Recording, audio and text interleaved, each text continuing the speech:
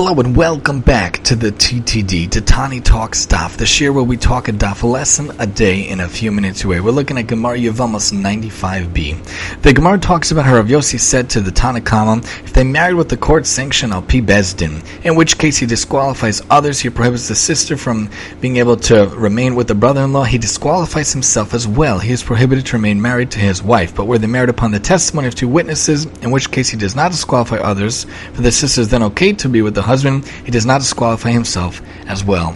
Oftentimes, we do things that not only disqualifies ourselves, but disqualifies others.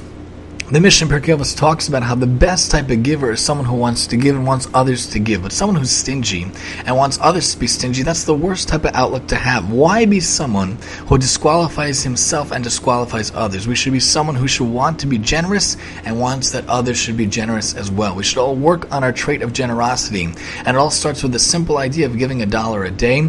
And one of the best organizations out there that I'm a really big fan of that we actually signed up for is dailygiving.org. We should want to be generous. We should want to give, and it all starts with $1 a day. All you do is sign up. They put you signed up for the month or the year, whatever plan you want to do.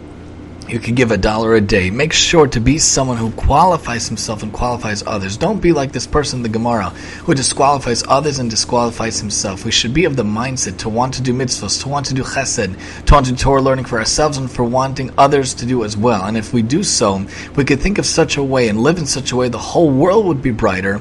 There would be much more wonderfulness in the world, much more mitzvahs done, and it all starts with you with simple acts such as signing up to give $1 a day. Join us next time as we talk Yevamos 96 here on the TTD.